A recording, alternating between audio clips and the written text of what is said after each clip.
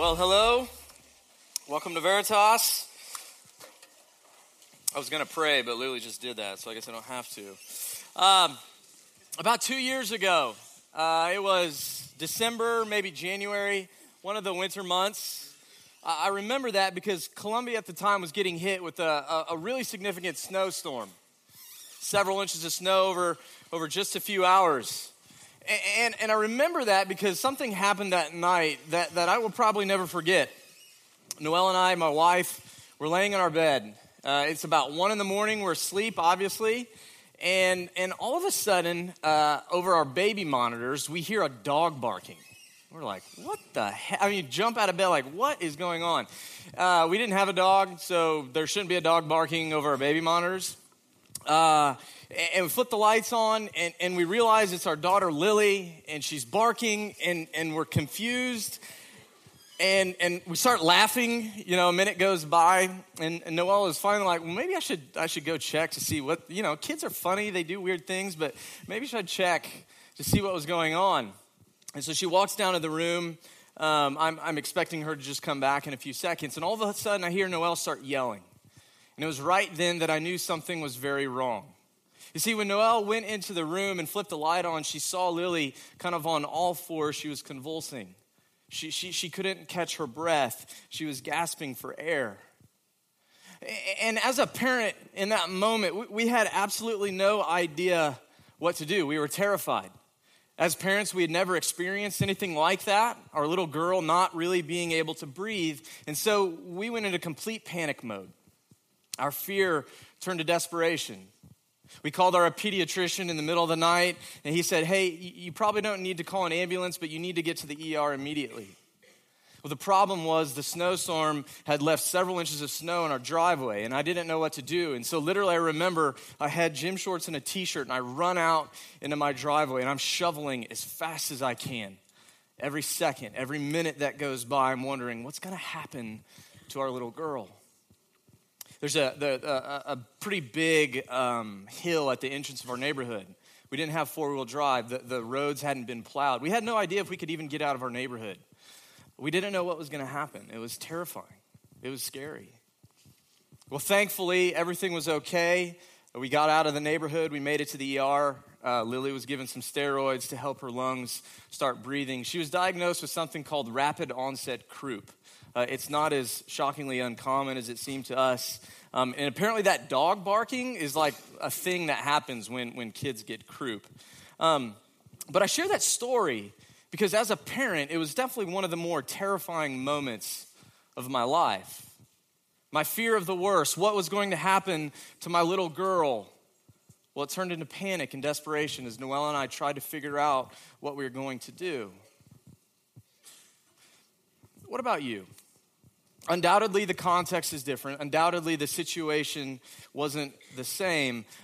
But when has fear turned to desperation in your own life? What do you do? Where do you go? Who do you go to? You see, as we'll see in our passage tonight in Mark, fear grips every single one of us at some point in our lives. And so the question for each of us is, what do we do with that fear? Do we let it control us? Where do we go with it? Well, tonight we're continuing our sermon series through the Gospel of Mark, and we're going to be looking at chapter 5 of Mark's Gospel, the second half of chapter 5. And in our passage, I want us to see three things particularly about Jesus tonight. I want us to see his priorities. I want us to see his timing. And I want us to see Jesus' power. And so first, Jesus' priorities. Mark 5:21. When Jesus had again crossed over by boat to the other side of the lake, a large crowd gathered around him while he was by the lake. Then one of the synagogue leaders named Jairus came, and when he saw Jesus, he fell at his feet. He pleaded earnestly with him, "My little daughter is dying. Please come and put your hands on her so that she will be healed and live." And so Jesus went with him. So Mark tells us that Jesus gets off his boat and a crowd of people starts forming around him. And as they do, a man named Jairus, he comes rushing to Jesus and he falls at his feet. Okay, so who's Jairus? Jairus, Mark tells us, is one of the synagogue leaders. So in other words, he's the kind of big-time religious guy in the city. In all likelihood, he would have been wealthy. He would have been prominent, probably at the top of the social ladder, so to speak. But Mark tells us something else about Jairus. He tells us that Jairus is desperate. So desperate that he comes rushing to Jesus and he falls at his feet. Now, this is actually a pretty big deal because usually synagogue leaders of that day were Pharisees. And if we know anything about Pharisees, Pharisees didn't often get along with Jesus. But when we're desperate, sometimes we do things that we wouldn't normally do. You see, Jairus is no different from you and I. And so that's why he falls at Jesus' feet and he begs Jesus, please, my little girl is dying. Come heal her. Come quick. Come now. You see, that story I shared earlier about Lily. And as a dad with two little girls and a little boy, I can't conceive of a scenario worse than what Jairus is going through in this moment. His little girl is dying. The Gospel of Luke talks about the same story, and it adds a detail for us. It says that this little girl is Jairus' only daughter. It's his only daughter. And so imagine for a second how afraid Jairus must have been. How much his fear would have turned to desperation in that moment. Jesus, there's nothing I can do. I've tried everything. Please do something. She's going to die any moment. So what does Jesus do? He says, okay, I'll go. And he leaves with Jairus. Think about for a moment the sense of relief that must be coming over Jairus right then. My girl is dying. I need Jesus. Jesus is coming. She's going to be okay. Let's pick up the story where we left off. Mark 5:24. A large crowd followed and pressed around Jesus. Mark is telling us that the drama of the moment is intensifying. People want to see a miracle. Will Jesus get there in time? And a woman was there who had been subject to bleeding for 12 years. She had suffered a great deal under the care of many doctors and had spent all she had. Yet instead of getting better, she grew worse. When she heard about Jesus, she came up behind him in the crowd and touched his cloak because she thought, if I just touch his clothes, I will be healed. Immediately, her bleeding stopped, and she felt in her body that she was freed from her suffering. So Mark tells us that Jairus' little girl is going to die at any moment. Jesus is on the way. But then all of a sudden, boom, verse 25. A woman appears in the story. And this woman, we're told, has a problem. She's been suffering for a long time, 12 years, from some sort of bleeding, probably menstrual in nature. And if the embarrassment of having a condition like that wasn't bad enough, we also know from the Old Testament book of Leviticus that this sort of bleeding would have made her what's known as being ceremonially unclean. We don't have time to get into the specifics of what that means, but suffice it to say that her condition would have left her ostracized from her Jewish community, leaving her alone and isolated. But it wasn't just embarrassment. It wasn't just isolation that this woman was suffering from. Mark tells us that she also suffered from the cures of people that said would help her. In fact, Mark tells us that those cures people were trying to give her made the problem a lot worse. Trying to fix this woman's problem made it worse. I have a buddy, he knows that I'm sharing this story. He likes to think that he's really handy, but he's not at all, particularly when it comes to things around the house. You probably already know where the story's going. A few months ago, his faucet breaks, right? Why be happy when you can own a home? And rather than calling the plumber, he decides to take it upon himself. He said, I'm gonna take care of this. I think I can figure out what to do. And so he forgoes the plumber and grabs some tools. I honestly don't even know if he owns tools, but he found something. Found a hammer at least, because he told me at one point he was banging on his faucet with a hammer.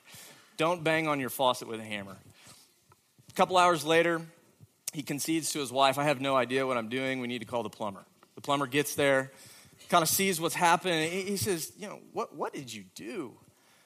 Turns out he did about $300 worth of damage. Don't do that. You see, for 12 years, fix after fix, answer after answer, cure after cure, one failed hope after another. Nothing worked for this woman. You see, her problems only get worse, and now she's desperate. So desperate that she's willing to venture out of her isolation, running through a crowd to do whatever she can to fix her problem. What about us? See, I would venture to guess that nobody in here is suffering from the same sort of thing that this woman was. But if we're all honest, we all have problems that we're trying to fix. We all have problems that we're trying to fix, conditions that we're trying to cure. You see, we're insecure about the way we look, and so we diet and exercise so much that it actually starts to harm us. We're anxious about not being good enough, and so we overcommit ourselves just to prove that we're worth it. We're lonely, so we hook up just to feel wanted, even if we know that it's not going to last. We want to feel like we belong, so we turn to drugs and alcohol to get acceptance from our peers. You see, we all have problems. I have problems. We all have problems, conditions that we want to fix and cure.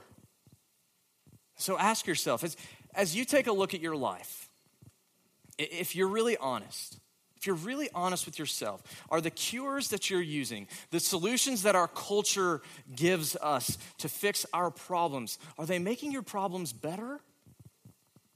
Or are they making your problems worse? You see, this woman is suffering. She's lonely. She's desperate. If I can just touch Jesus' clothes, I'll be healed, she thought. And so in the midst of the crowd, in the midst of her desperation, she reaches out just enough to touch him. Just enough. And what happens? Well, Mark tells us that immediately her bleeding stops, and she feels in her body that she's been freed from her suffering. Let's pick up the story. Mark 5:30-31. At once Jesus realized that power had gone out from him. Full disclosure, I don't exactly know entirely what that means, but clearly Jesus was able to sense that something happened in this moment. And so he turns around in the crowd and he says, "Who touched my clothes?" You see the people crowding against you, his disciples answered, and yet you can ask, "Who touched me?" You see, Jesus is in the midst of a huge crowd, all there to see a miracle, all there to see if Jesus can get to Jairus' little girl in time. And Jesus stops. He says, whoa. Somebody touched me. Who was it? You see, whenever I read this, I like to think of the disciples and everyone looking, kind of giving him the blank face emoji. Who touched you? Everybody touched you, Jesus. We're in a crowd of people. But Jesus doesn't let it go. Look at Mark 5:32. But Jesus kept looking around to see who had done it. I spent a couple summers in Japan, and this is what the subways sometimes look like. This amount of people in a little space. I kind of like to think that Jesus is walking through a crowd like this, rubbing shoulders with literally everybody that he walks by. And so imagine what the people must have been thinking. Jesus, why are you asking who touched you? That's a pointless question. We're in a crowd of people, man. What are you talking about? We've got to go. This little girl is dying. Why are you stopping to figure out who touched you?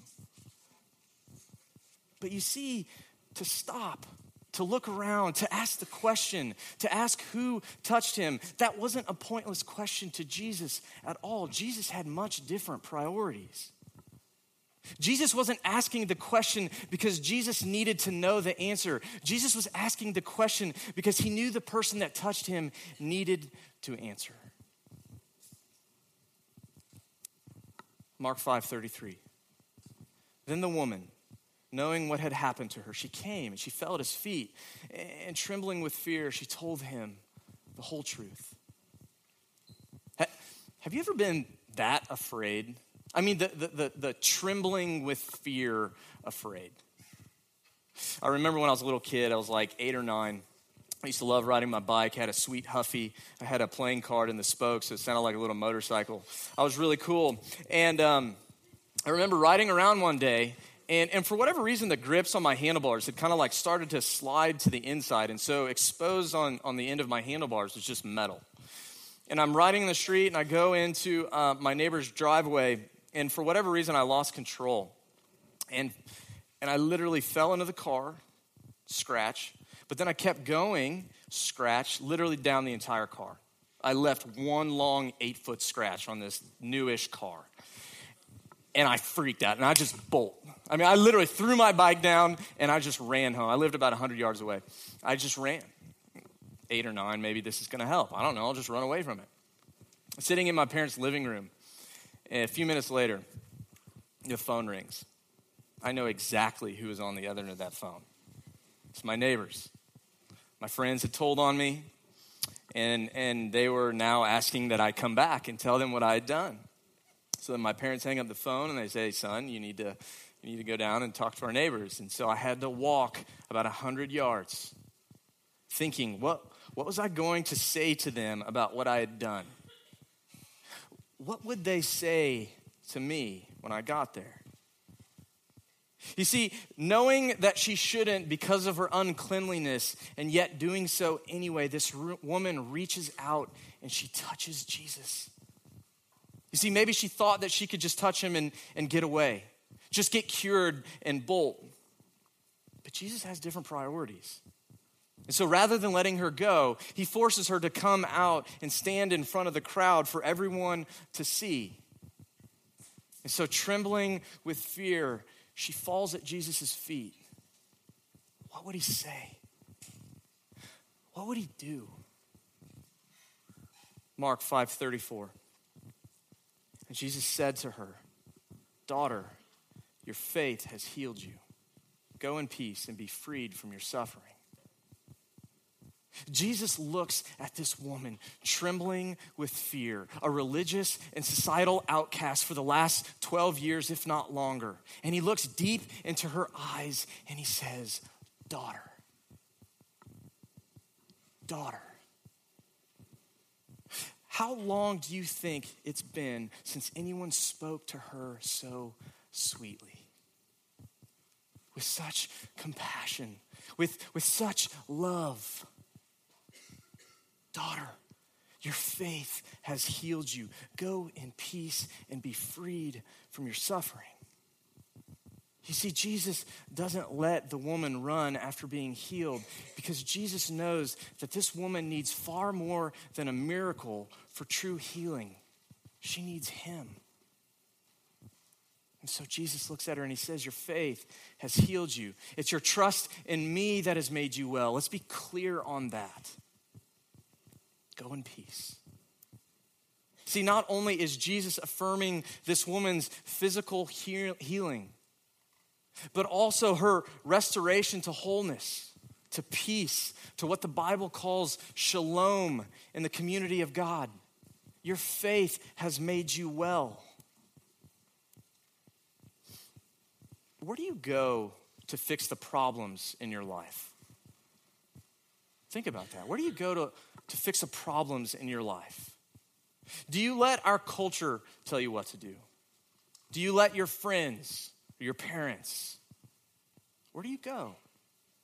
Yourself? Do you go to Jesus? See, Jesus wants our faith. Jesus wants our trust in him, not in our culture's solutions to our problems. Jesus wants our faith in him because that's what heals the most lethal sickness that we all suffer from, the sickness of a sinful heart. So that's why Jesus looks at this woman and he says, "Your faith has healed you."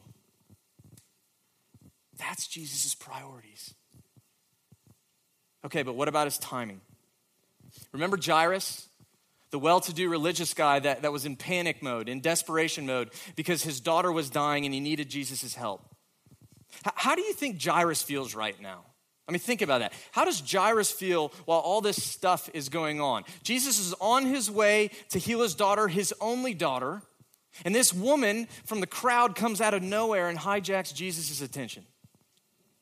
I mean, imagine for a second what must have been going on through his head. Can't it wait, Jesus? We gotta go. My girl is dying.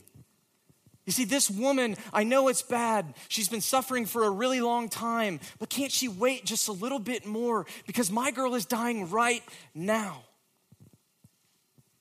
See, I can't imagine that wait for Jairus. It must have been excruciatingly difficult. See, we live in a culture that hates waiting, right? I mean, if you're like me at all, you don't even like waiting in line at Chipotle to get your burrito. You know, it's a huge buzzkill when you walk in and the line's just like wrapped around the door. You know, which apparently is why Chipotle and Google have teamed up and are working with researchers at Virginia Tech to begin testing the possibilities of delivering burritos by drone. This is a true story. I read it a few days ago. Maybe the wait's over. I don't know. True story. Nobody likes to wait, though. We don't like to wait. That's why we deliver food with drones. But when it comes to waiting on Jesus in our lives, I wonder if there's something that Jesus wants to teach us while we wait. I wonder if there's something that Jesus wants to teach us while we wait. Let's look at Mark 5:35. While Jesus was still speaking, Jesus has already healed this woman, and Mark tells us that he's still talking. He's still talking. That had to feel like an eternity to Jairus. While Jesus is still speaking, some people come from the house of Jairus, the synagogue leader. Your daughter is dead, they said. Why bother the teacher anymore? Your little girl's dead. You didn't make it in time. She's gone. If you're Jairus, how do you handle that moment emotionally? How do you handle that moment? What's going on inside you the moment that you realize your little girl is dead, and if Jesus would have just hurried up, she might still be alive? Next verse. Overhearing what they said, Jesus told Jairus, he says, don't be afraid. Just believe. Jairus' only little girl is gone. Let that sink in. She's gone. And amidst the emotion, amidst the hurt, the grief, the anger, the confusion, Jesus looks Jairus straight in the eyes. And he says, don't be afraid, just believe. Sit there and wait, Jairus, because I know what I'm doing. Trust me. Is Jesus delaying something in your life? Is there something going on in your life that you just wish Jesus would hurry up and fix? A relationship, a job, an illness? You see, might it be that Jesus actually wants us to wait? Might it be that Jesus actually wants us to learn something about ourselves, more importantly, something about him in the midst of it? I know what I'm doing, Jesus says. Don't be afraid. You can trust me. Keep believing in me. Maybe for some of you, it feels like Jesus is delaying unnecessarily.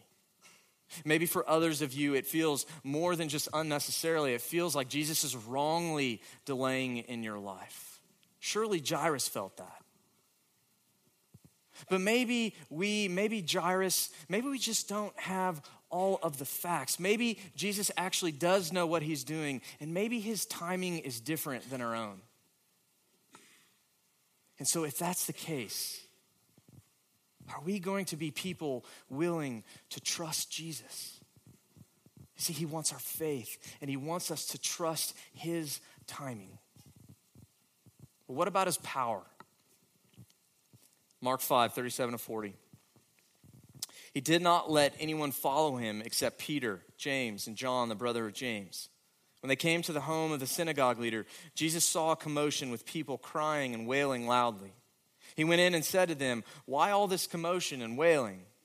The child is not dead, but asleep." But they all laughed at him. Jesus is laughed at. He's mocked. Why are you wasting your time, Jesus? She's gone. You see, but these people didn't have all the facts. And they most certainly didn't know who it was that they were dealing with. Let's read the end of the story. Mark 5:40. And after he put them all out, he took the child's father and mother and the disciples who were with him, and he went in where the child was. And he took her by the hand, and he said to her, Talitha cum, which means, little girl, I say to you, get up. Immediately, the girl stood up and began to walk around. She was 12 years old. And at this, they were completely astonished. He gave strict orders not to let anyone know about this and told them to give her something to eat. You see, Jesus walks over to this little girl and he takes her by the hand and he says, arise, arise. No force, no magic, just a few short words. And the people were astonished. Of course they were. Who was this? Who is this guy that just raised this little girl back from the dead? You see, Jesus had healed people before. But this is the first time in the Gospel of Mark that we see Jesus stare death straight in the face, look dead in the eyes, and whisper, honey, it's time to get up. You see, if Jesus has you by the hand, death is nothing more to him than sleep. Such is my power, Jesus says. Jesus' kingdom is like no other. In 1964, a man named Bud Wood founded a place called Shepherd's Home. It's a home, a ministry in Wisconsin for boys and girls suffering from mental and physical disabilities. Still around today, it's called Shepherd Ministries, and as far as I can tell, it's a fantastic ministry. But what struck me the other day as I was reading about it is something that Bud, the founder, said to one of his friends. He's talking to his friend Joe. He says, hey, Joe, do you know what our biggest maintenance need at Shepherd's is? Joe was like, no, I don't know. Bud says, dirty windows. We've got dirty windows. What? Why dirty windows? Well, because our kids always press their hands and their faces against the glass, against the windows. Why? Catch what Bud says. They're putting their hands and faces against the windows because they're looking to the sky to see if today might be the day that Jesus will return to heal them and to make them well.